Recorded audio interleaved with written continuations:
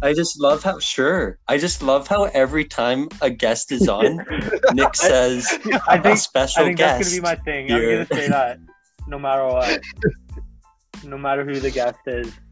Special guest.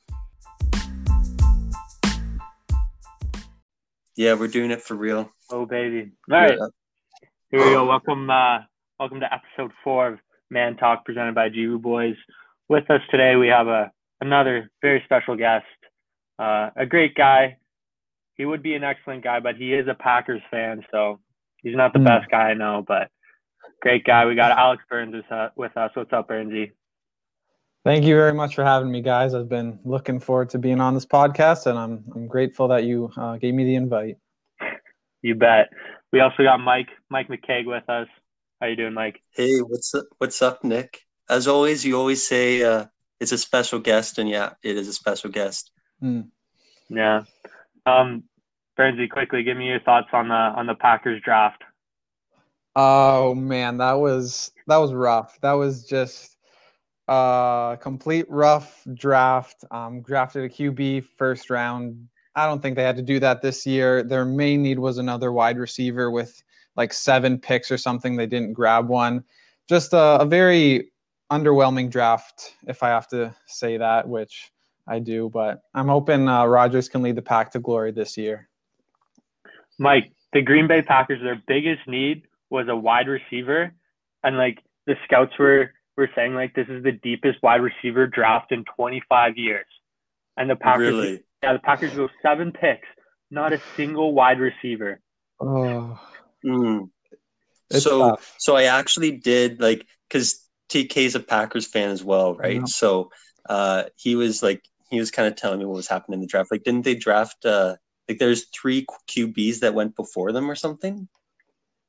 Yeah, like I didn't even think they were going to draft a QB in the first round, and then I don't know how good he's supposed to be, but I guess he's good enough for them to draft. Well, like, Mike, they have one of the best QBs in the league. Like, this guy's a Hall of Famer, and he's Burnsy. What is he? 36? Yeah. Aaron Rodgers, 36. You know, Tom Brady and Drew Brees are still going strong at 40 and 42.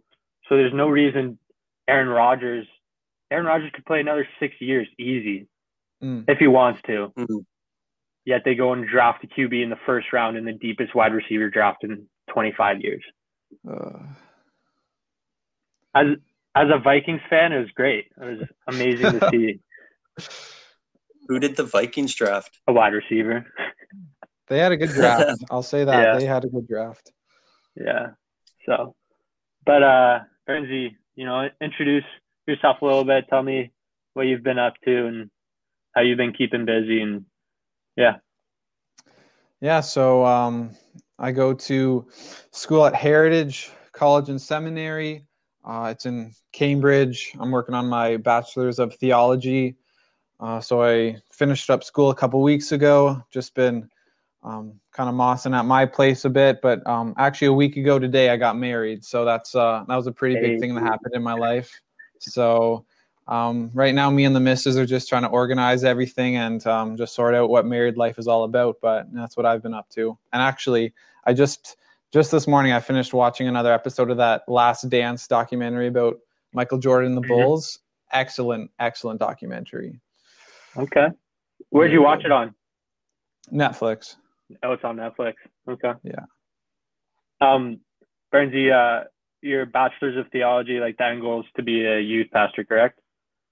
Yeah, I think right now God's calling me, at least immediately out of school, to be a youth pastor, work with youth. I'm starting a 2-year internship with Grandview Church this upcoming May in youth department. I don't know if I'll stay like that throughout my whole career or if God has other plans for me, but yeah, the immediate future looks like youth is the way to go. Sweet. So tell us about your what you expected your wedding day to look like. Tell me what you're expecting 6 months ago, what your wedding day looks like, and then tell me how it actually went. Oh man, this is crazy story. So basically, we weren't going to have that big of a wedding. But like we were expecting around like 70 to 75 people. We're going to have it at our church, Grandview, on May the 9th. Just have like a ceremony at 10, go out for some pictures with the bridal party, come back at like 1:30, have the reception with like those 70, 75 people. We were just looking forward to celebrating with everyone. And then we were going to take off the next day to go to Switzerland for our honeymoon, which we were really looking forward to. But actually, we got married last Monday on the 20th of April. There was literally like 5 people there. Well, 6 technically. There was like Andrew Mello, our officiant, me, Katrina, my wife, best man Dylan, maid of honor Rachel, Katrina's sister, and then we had an old friend taking photos. So it was outside at my school in a little gazebo. It was freezing cold. I don't know how the girls managed to survive without sleeves on their dresses, because I was pretty cold in my suit. But it was a very, very small ceremony. Definitely not what I was expecting. Great. Okay, so Bernsey, I was listening. So I'm doing a Bible study right now in it's First Peter, and I remembered that last August, you and 2 other like intern students from Heritage did a sermon on Grandview on First Peter chapter 2, and I happened to notice. So what I did is so we're doing this Bible study, and I want to like prepare because you're for like chapter 2. So I thought, like I remember Bernsey did a sermon on that, so I'm gonna like go back and listen to that. I went back. That was Saturday, and I listened to that, and you know what you said? You said something that was really interesting right when you opened up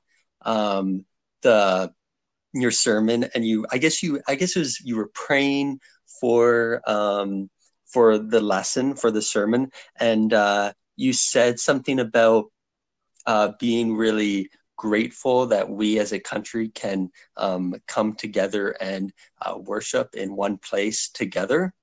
And I just thought that was really interesting because, of course, you didn't know, no one knew, but today we're actually in a spot where we can't actually come together and worship together. So you're kind of onto something when you said we need to be more grateful for that. You also mentioned at that time too how you just got engaged. So it is crazy to see how things have changed.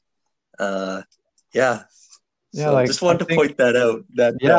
There are tons of things that we take for granted, not just like socially, but like spiritually as well. Like I think a lot of us in Canada and like American stuff, like we just take for granted the fact that we can like go to church with all our friends and like hundreds of people there, where tons of other places in the world, like they don't have that ability to. So I think something out of this quarantine that is good is that we are able to relate to our brothers and sisters in Christ throughout the globe who can't meet in a one solid building all together. And I think that really unites the Church of Christ throughout the globe. Yeah, it is interesting to see what God's doing here. I still can't say I don't think I'll ever figure it out. But, but you did say, so you said though at that time, so I listened back to that sermon, and apparently you were, I forget the name of I think it was a Tim Keller book, Meaning of Marriage.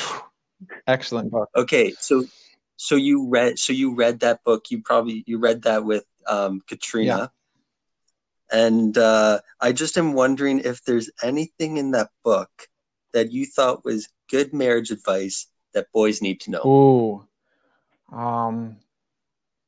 I would have I need a long time to actually talk about everything, but I think just the main message throughout the whole book is that what's the main message? Like it's just about sacrificing to your spouse, and not just like in like a kind of a lame way or kind of a non-important way, but like literally sacrificing your own needs, your own wants for the good of your spouse. I mean, like that's the picture that we get in the Bible. Like we're the bride of Christ, and Christ laid down his life for the bride. And I think that's just a beautiful image that all men need to go into marriage viewing. Like I should be willing to die for the woman that I'm about to marry. And I think just doing that is like a great representation of what Jesus did for the church.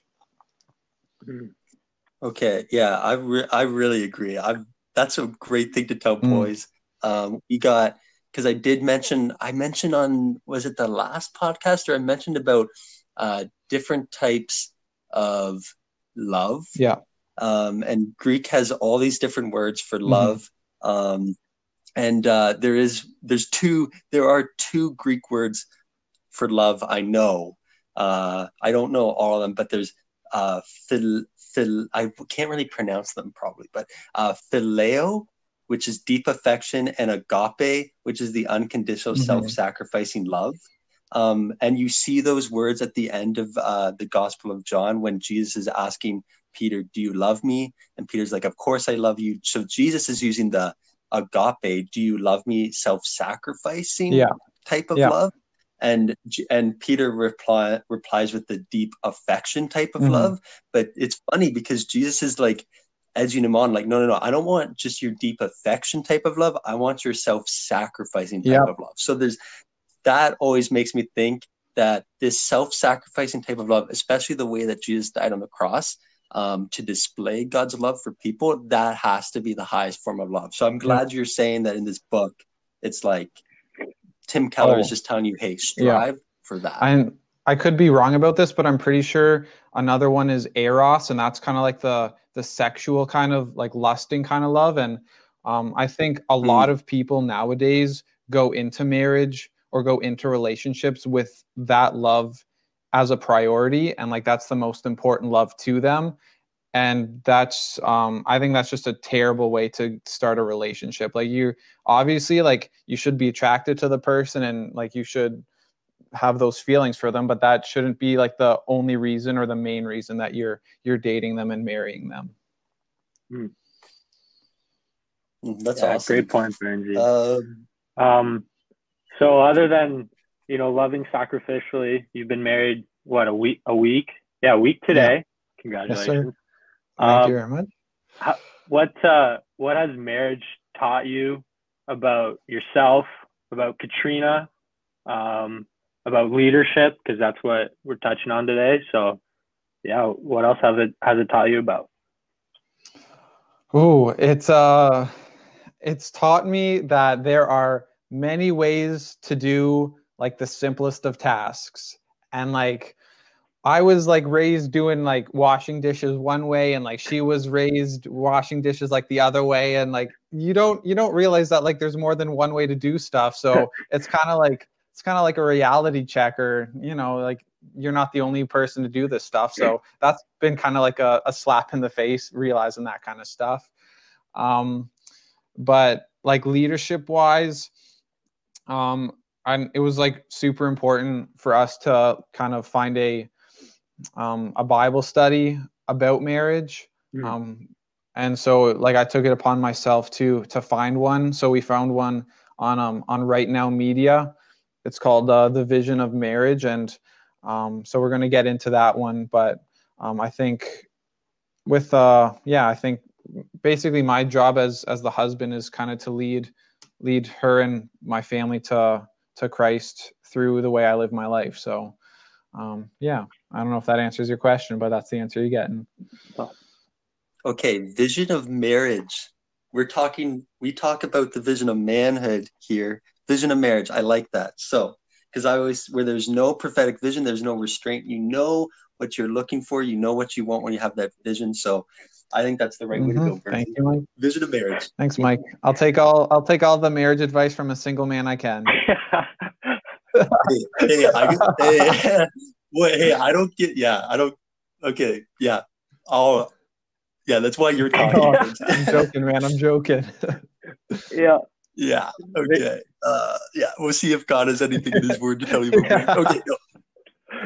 Wow, what a chirp! Hey, speaking of chirps, did you like the chirps Melzi laid down on you during your ceremony? Yeah, I wasn't quite sure what to expect. He said he would throw a couple things in there, but honestly, it was it was what I was expecting from that guy. Yeah, for those who haven't seen Burnsy's video. The officiant Melzi, Andrew Mello. How long have we known him? Like 7 years, 8 years. He was our youth pastor, and he laid a couple of beauty chirps on Burnsy during his wedding ceremony, and I was loving it. Favorite part of the ceremony. But yeah, Mikey. Where can we find that video? Yeah. For those that want to watch that, where can we find that video? Right now we haven't really posted it publicly. If you want the link, message me on Facebook or text me or Instagram message me, and I'll be more than happy to send out that link to everyone. Okay, Instagram at @outstat_Burnsy. What a handle. Follow me, I follow back. What a handle. Top 3 for sure. Top 3 handle. Mike, you got any more questions about marriage with Burnsy? Well, I'm going to give, because Burnsy said I can't give marriage advice, I'm going to give some marriage advice. Yeah. Well, this may be, okay, this isn't my marriage advice, but this is God's marriage. Well, okay, maybe I shouldn't say that. No, I'm just going down a road I don't need to go down. But I'm just going to read Genesis 1, verse 27. So it says, so God, actually, I'll start at 26. It says, then God said, let us make human beings in our image to be like us. They will reign over the fish in the sea, the birds in the sky, the livestock, all the wild animals on the earth, and all the small animals that scurry along the ground. So God created human beings in his own image. In the image of God, he created them, male and female, he created them. So male and female joined together are the image of God. Mm-hmm. All right. So that means to me that, hey, I think God really cares. I think God really cares about the male and female relationship, because together they're an image of himself. So I think just God takes this relationship very seriously, and we should too. We should. So that's all that's all I got for. And don't expect God to not take it seriously. God cares about your relationships with girls, boys. And then I also was reading, this is other marriage advice. I'm just all over the place today. Genesis 2, verse 24.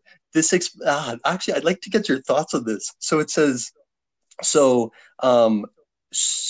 what happens in the story of how God makes the woman is that God makes the woman from Adam's rib. So it says that she will be called woman because she was taken from man. And then it says in verse 24, this explains why a man leaves his father and mother and is joined to his wife. And this word joined, I heard someone say that the Greek word or whatever it uses actually means joined. It doesn't just mean joined physically, like sex. It doesn't just mean joined physically, it means joined emotionally and spiritually. So I'm just wondering, I don't know, this explains, so you've left your home of your father and mother, and you're like starting a new family, you know. Is that like any thoughts on that? Like what does it feel like does it feel different to like you're starting your new thing? You've left your father and mother, like there's no going back to your father, like your father and mother, like that was kind of a safe place to be. You're supposed to care more for your wife now and start your new thing, and like less for your father and mother, right? Yeah. Do you get what I mean? Anyways, do you want to talk about that? What does that look like to you? I mean, I've been living like by myself before the wedding for like 3 months, so I've kind of gotten used to living on my own and doing that. But then just adding Katrina in the mix, it's a lot of pressure, and like you have to understand like the responsibility that God's given you for this, and you have to be up for the task. But I think just what like the verse said, verse Genesis 2:24 that you said, for this reason a man will leave his father and mother and be united to his wife, and they will become one flesh. And I think that just is a good picture of kind of the unique and individual family that they're creating. I mean, like me and Katrina are our own little family right now. Like we don't need to have kids to be considered a family. So we're kind of doing this on our own right now, and then adding kids to it, that kind of just unites us and brings us even closer as parents who God has entrusted to take care of any children that he should bless us with. So I think marriage is by far the most important and sacred relationship in between two human beings on this earth. And we have to take it as seriously as God takes it, as you were saying before, Mike. I think, wow, talking to you now, like this, like we should have had you on pre-marriage Bernsey. No, I don't think so. Bernsey. I'm good being on. You don't think so? Because you just, I'm good being on post-marriage Bernsey. Yeah, because I'm just saying, you just seem like a wiser man right now, you know. So 1 week of Katrina's influence, and this man's totally changed. So yeah, I don't think Katrina. This is not my doing. Yeah, shout out to Katrina. I don't know how you did it, but wow, look at this guy. So also, like, I think marriage, like when we looked at, what is it, rejecting passivity, or no, accepting responsibility when God has, like how we talked about last podcast, is God has a will, God has a work, and God has a woman to love. And I think when it comes to marriage, I think like for us men, it's a lot easier to love a girl more than the church. I don't know. That's just me, how I envisioned it. So I think, I don't know what I'm trying to say here, but I think. Wait, I think I know. So in the book you read, it was like Christ's woman was the church. So, but our woman isn't the church. Like maybe if we were single, the woman is our church. But I don't know. But just because we're married, that doesn't mean, like, I feel like once you get married, like you still have to love the church, no? Mm-hmm. Yeah, I actually, maybe there's something I missed in the book, and you're like nailing something I missed. I'm trying to read here, and it doesn't say anything about that. But I'm just thinking, like, that's even more responsibility once you get married, obviously. But like, now you gotta, like, your love for the church is obviously huge, and now you have to love your wife. So I just think Bernie is like, way to go, buddy. You got like, marriage is such a big moment in your life, and like, it's cool to see you growing for sure. Because I remember you in high school, man. Me and you, two immature kids. Man. Look at you now. What a time! Yeah, man. I definitely wouldn't have been able to grow like this without God in my life. So I'm just grateful. Mm-hmm. Yeah, I remember being in grade 12 and seeing you guys in grade 9. What do you think? What were your thoughts about us, Mike? Well, we're like at that time. Oh, I really liked you guys. I don't know. I really liked going to school every day and seeing you guys, and like you guys. I don't know. You guys actually made my grade 12 year like a little more fun. I think because because there were two young boys I liked, and I don't know. There was different times. Like I think in the calf, like you had like, I don't know, came up with to me, or like I think I sat beside you before in the calf or something. So it's like, even though I wasn't friends with your friends, or you weren't friends with my friends. I just wish I got an invite to that euchre table, but it wasn't meant to be. Yeah, I think that's what you wanted. You just wanted to play euchre with. I don't know. In grade 12, all our friends, like, we just played euchre in the calf. It was the dream. Mike, you had no clue how like big of a flex it was, especially in grade 9, to have like for like you to talk to like an older kid, like, and all your friends would be like, "Yo, that guy looks old," and you're like, "Yeah, man, like, not a big deal." I'm talking to the guy like 3 years older than me, but because I didn't know. Like, I thought maybe you guys thought I was a bit of a loser, but we were the losers. Come on, grade 9. Yep. Oh, I thought you guys were the coolest kids ever. One of the few to think that way, Mike. I actually thought you guys were funny. Pardon? One of the very few to think that, Mike. Oh, yeah? Okay. Well, yeah. All right. How about we get talking about leading courageously? Let's do it. Is it time for that, Nick? Yeah, I'm good with Nick? that.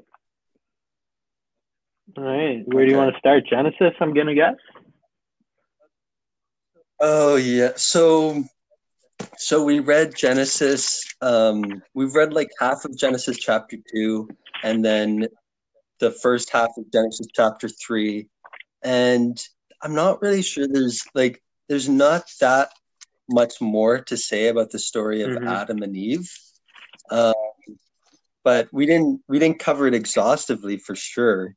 But I think today we want to focus on just one verse, and that's Genesis 3, verse 10. What do you think, guys? You want to read that? Looks good to me. So okay, Bernsey, you can read. Let's actually read though just the couple verses before that. Let's Bernsey, if you could just read 8 to 10. If you could read those verses. Genesis chapter 3, starting at verse 8. Then the man and his wife heard the sound of the Lord God as he was walking in the garden in the cool of the day. And they hid from the Lord God among the trees of the garden. But the Lord God called to the man, "Where are you?" He answered, "I heard you in the garden, and I was afraid because I was naked, so I hid." Okay. So you got this. What's happened is that man and woman together, they ate the fruit of knowledge of good and evil, and their eyes were opened.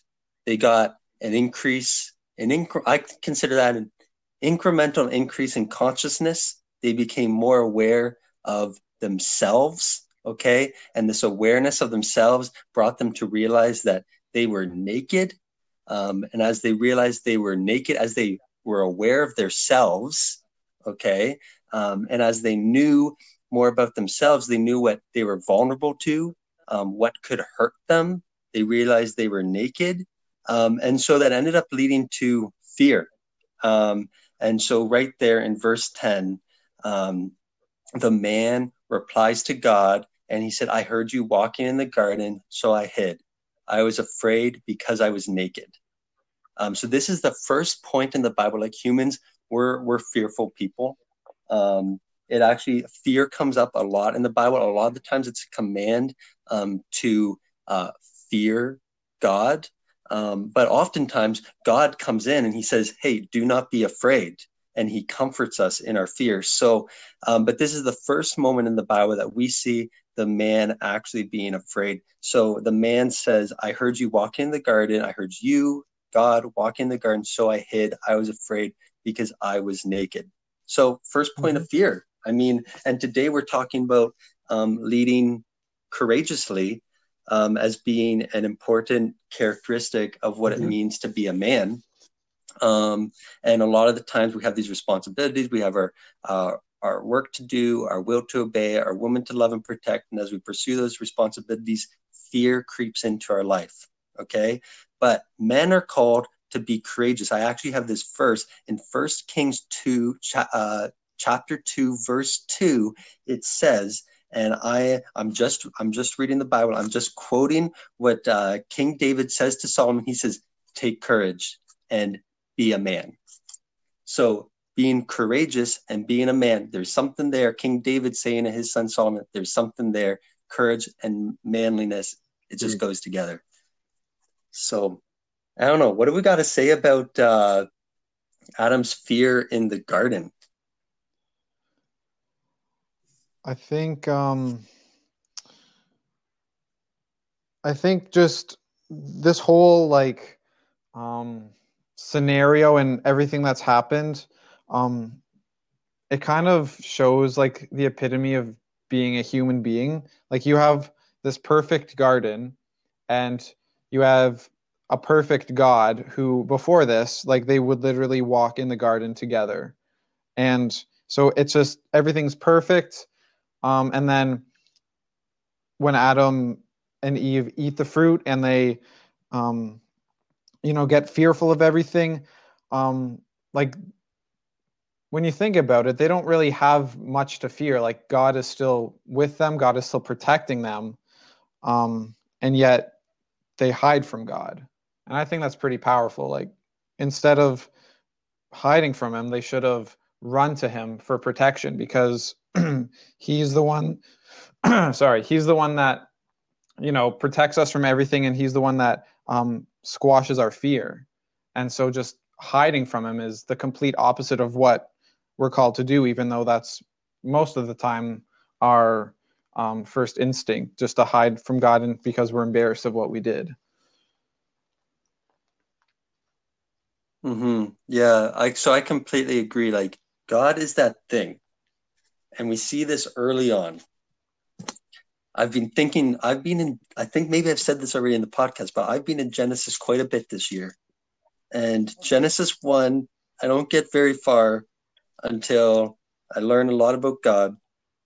In Genesis 1, verses 2 to 3, it says, the earth was formless and empty, and darkness covered the deep waters, and the Spirit of God was hovering over the surface of these waters. So you have these dark waters, and the Spirit of God is hovering over there.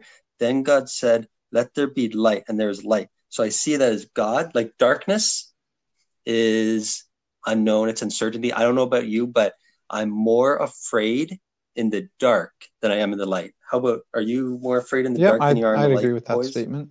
Yeah. So there's something about the unknown, the uncertainty, that is fearful. But God goes out there. The Spirit of God hovers over the deep waters that are covered with darkness. God is the thing that ventures out into the darkness and ventures out into the unknown, the uncertainty, which we are afraid of. God ventures out in that and says, let there be light. And he illuminates that. That's the first thing he does in creation, is he illuminates, brings light into the darkness, ventures out, conquers the darkness, conquers the unknown, conquers the fear in our life. So God is that thing that can conquer fear in our life. And so that's exactly right. I think we need to run to God in our fear. So, Mike, you talk about fear.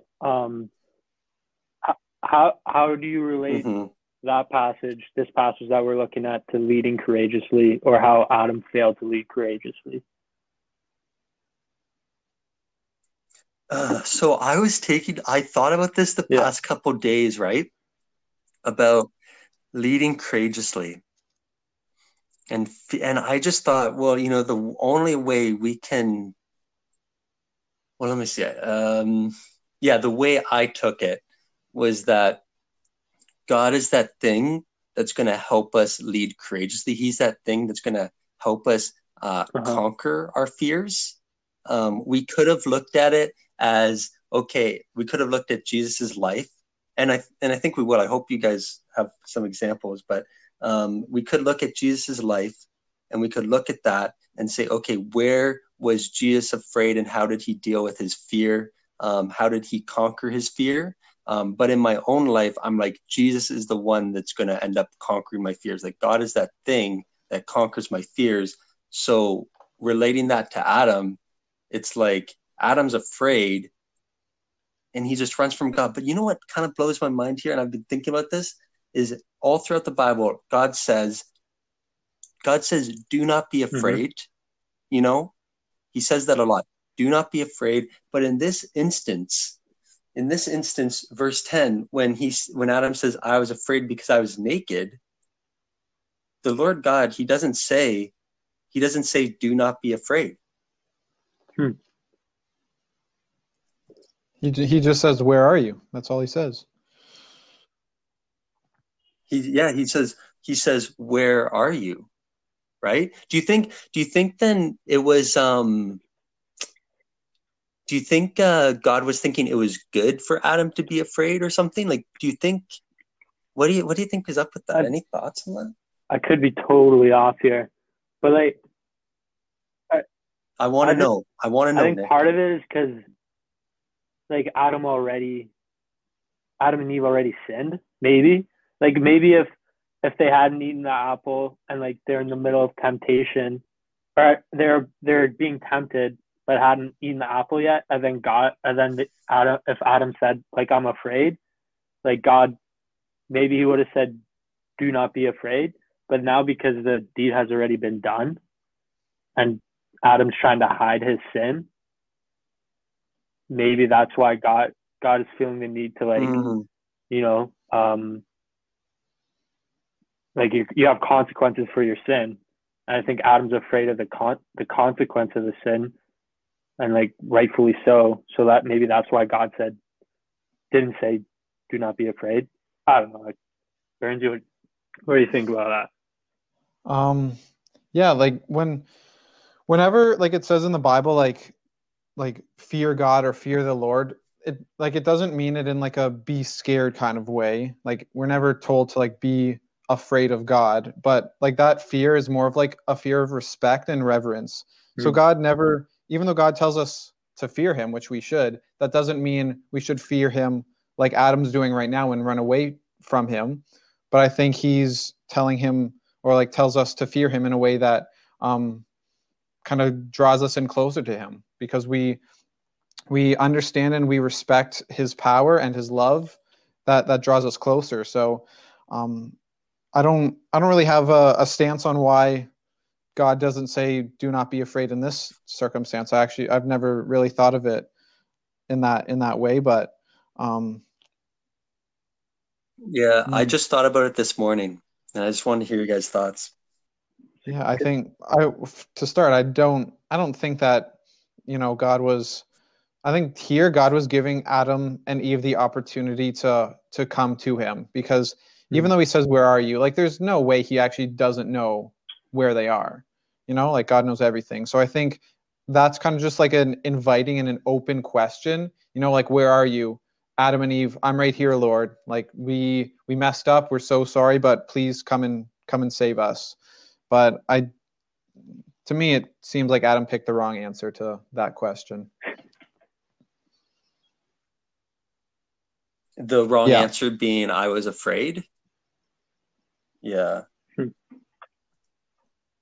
Yeah. So, yeah.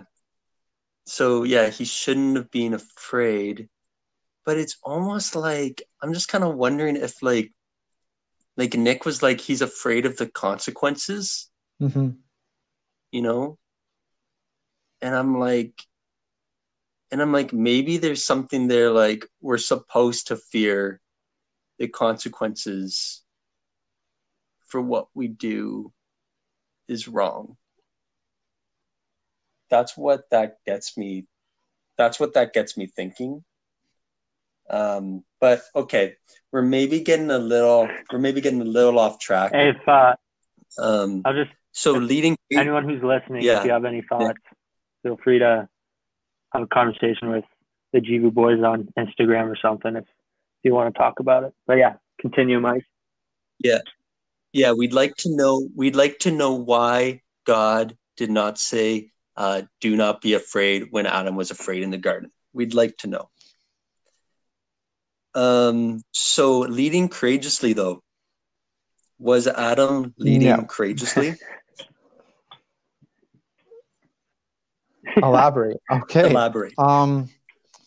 Well, I don't think it's very courageous to hide from something, to start off. But also, like, that Adam is with Eve in this scenario, and so his, like, what he does, we can obviously infer that Eve does the same thing as well. So if Adam hides, then Eve will hide right behind him. So it's not just leading courageously. Like, you have to lead yourself.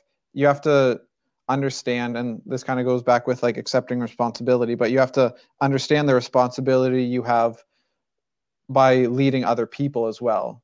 So the fact that he was supposed to be leading Eve, but he chose the wrong thing and hid instead, I'd say that's not very courageous. Yeah, not very courageous, is it? What is courage? Oh, I read a sick quote about courage that I kind of forget, so I'll kind of paraphrase it.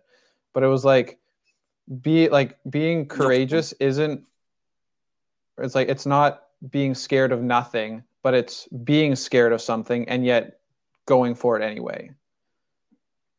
Because in this world, like, it's kind of impossible for like humans not to be scared of anything, but just kind of swallowing that that fear and just like stomping it and kind of going on ahead really shows that you're courageous. Okay, so when we say leading courageously, we're not saying a man doesn't fear. Yeah. A man has fears. It's just a man conquers his fears, and that conquering of the fear is what we refer to as being courageous. Okay. Leadership. Got anything? What about men, we're called to be leaders in our households, in partnership with our wives.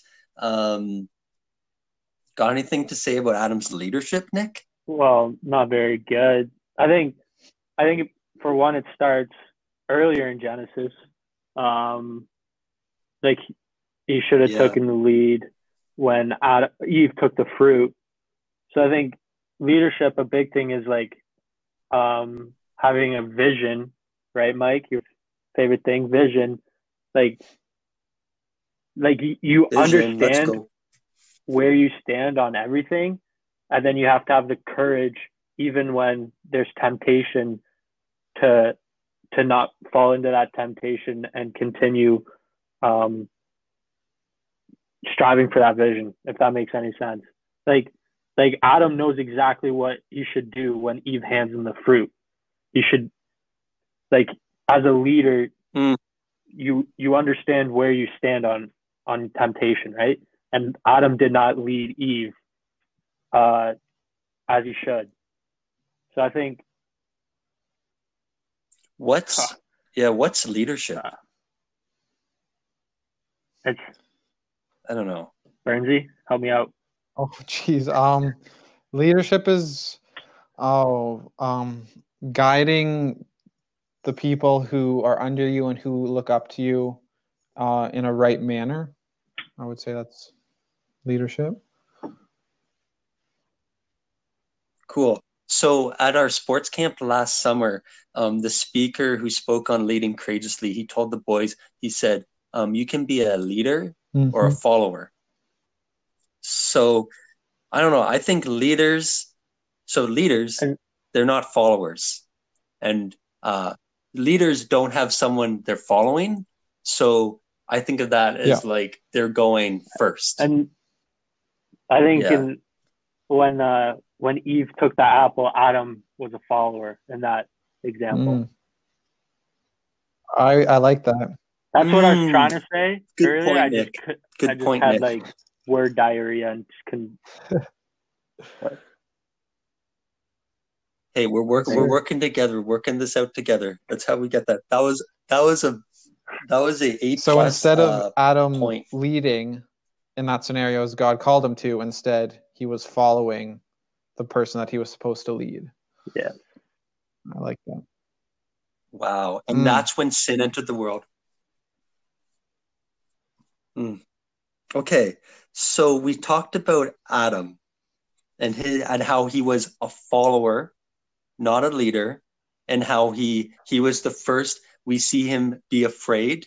When, it's not bad to be afraid. As Bernsey said, it's not a bad thing to be afraid, but in his fear, I think fearing God, and hey, maybe that's why God didn't say, do not be afraid, because he's saying like fear is something that all men are going to deal with, right? Hey, it's not wrong for you to fear me and fear the consequences of your actions, because actually you should, Adam, maybe fear those things.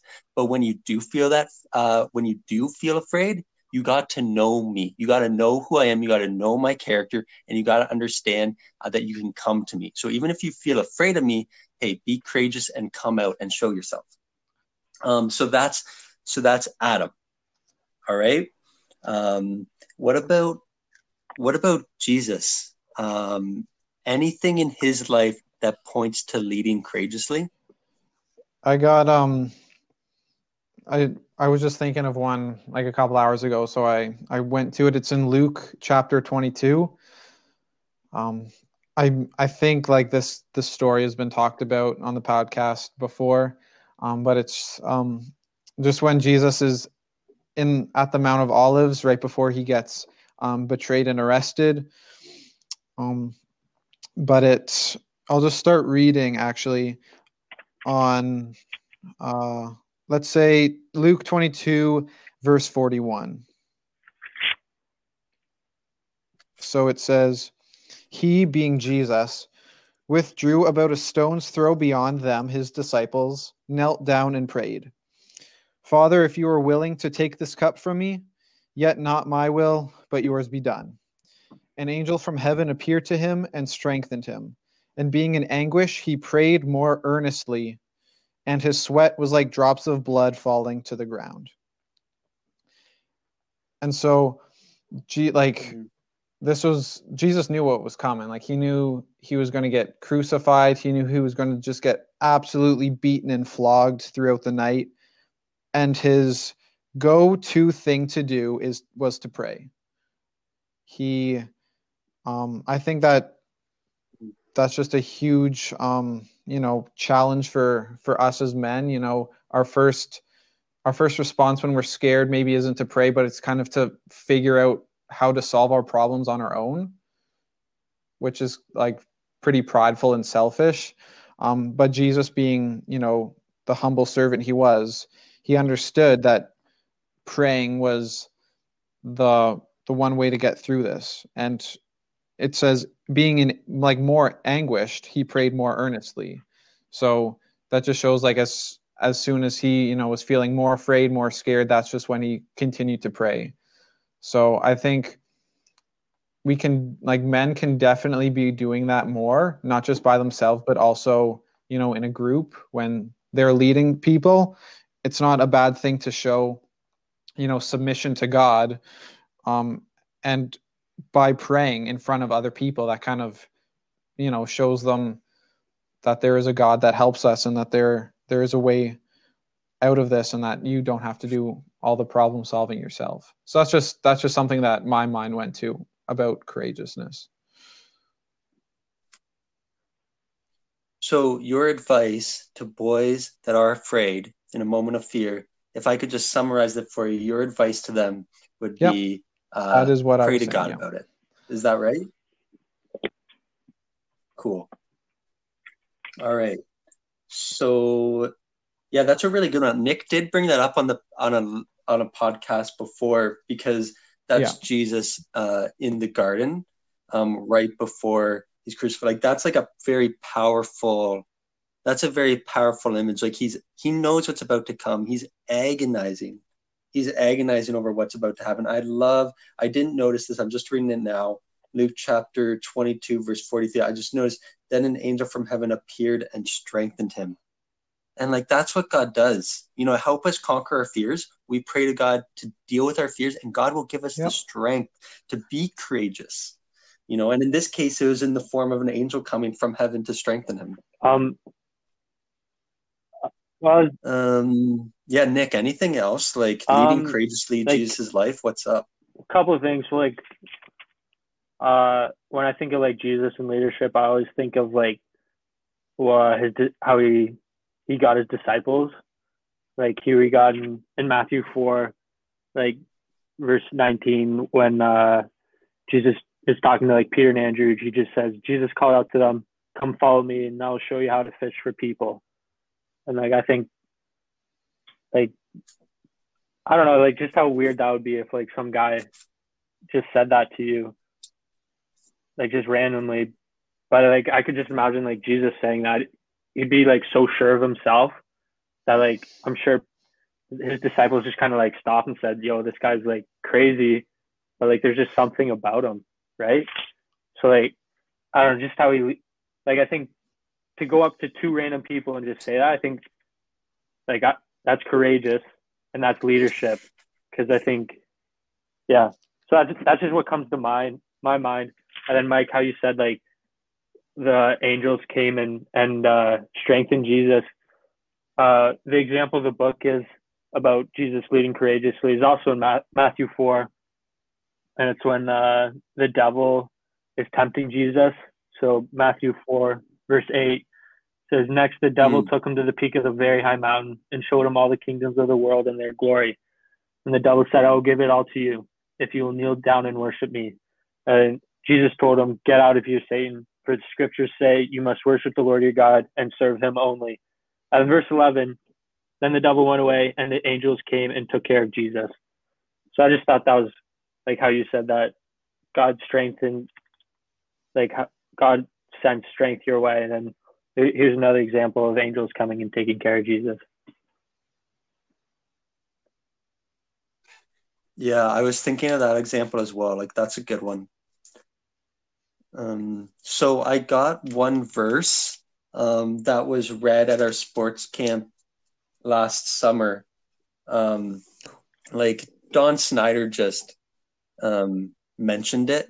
He was speaking on rejecting passivity, but I guess he just really loves this verse in 2 Timothy. So in 2 Timothy chapter 1, it says, "For God has not given us a spirit of fear and timidity, but of power, love, and self-discipline." It's the spirit of God within us that is not, it's not a fearful spirit. Okay. So that it's that power, it's power, love, and self-discipline. It is the power within us to conquer our fears. And that spirit it's referring to, that's referring to God's spirit, the spirit that you acquire when you accept Jesus and put your faith in him. So I just thought I wanted to mention that first because that came up. Don mentioned that at our sports camp last summer, and I thought that was speaking cool. of this, that spirit. I was just reading further on in Luke chapter 22. I was just reading like the story where Peter disowns Jesus, and I think so. For whoever maybe doesn't know, basically Jesus told his disciple Peter that he would deny him 3 times, and Peter was like, "No way, Lord! I love you more than anything in this world. I would never do that to you." And then later that night, Peter does, in fact, deny him 3 times in quick succession. So that maybe that's definitely an example where, Peter's not leading courageously. Like he knew who Jesus was, and yet he wasn't courageous enough to admit that because he didn't want people to look at him differently. But then over in Acts chapter 2, on the day of Pentecost, we read that the Holy Spirit, that same Spirit that Mike was talking about in 1 Timothy, comes on Peter. And then Peter just has this unbelievable speech in Jerusalem that saves thousands and thousands of people. So maybe you're feeling discouraged, like, oh, why are we, like, Jesus was perfect, like we can never live up to him and his standards. But then we see in the Bible, there are many times where regular people who clearly are not perfect, like Peter, we see them at their lows, but then we also see them at their highs through the work of the Holy Spirit. So that's just a little encouragement to anyone out there who's maybe feeling a bit discouraged that they can't live up to all this.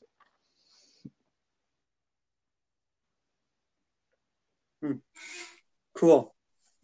That's a really good one. I think about that all the time, how God just takes, timid, fearful boys and makes them into men, powerful, like men for God's kingdom that are unashamed. Okay. All right. Anything else, Nick? I think we're hitting the end of our time here. Yeah, I got nothing to add about Adam and Jesus. But Bernsey, you want to say something? You got anything on your mind about us dragging your name through the mud about fantasy, or? Oh yeah, just I'll just mention this real quick. I finished top of the leaderboard in the regular season, and since playoffs, the week didn't finish, then I think all playoffs should be null and void, and just leave the regular season standings as the official record. So, shocker. That's what I'd have to say about that. Hey, I think it makes sense. Back when the LA Kings went on their first cup run, 3 games into the series, they were down 3-0. If people just left it there, then they would never have won the cup. Same like midweek, I may be down to Mike, but that's not the end of the round. Still had a couple more days to go, so I think we should just leave it at the regular season. So interesting you bring up that LA Kings point. I thought, the first time they went into the playoffs, weren't they like the 8th seed though? Yeah. So yeah. And then they won the cup that year? Okay, that's just interesting because I was the 8th after seed an entire playoff, not just 3 days. Well, my 3 days were pretty good. 3 days. We'll I just had to get that out. Yeah. I'm just like, I don't even care about fantasy anymore. I just want sports to start coming back. So.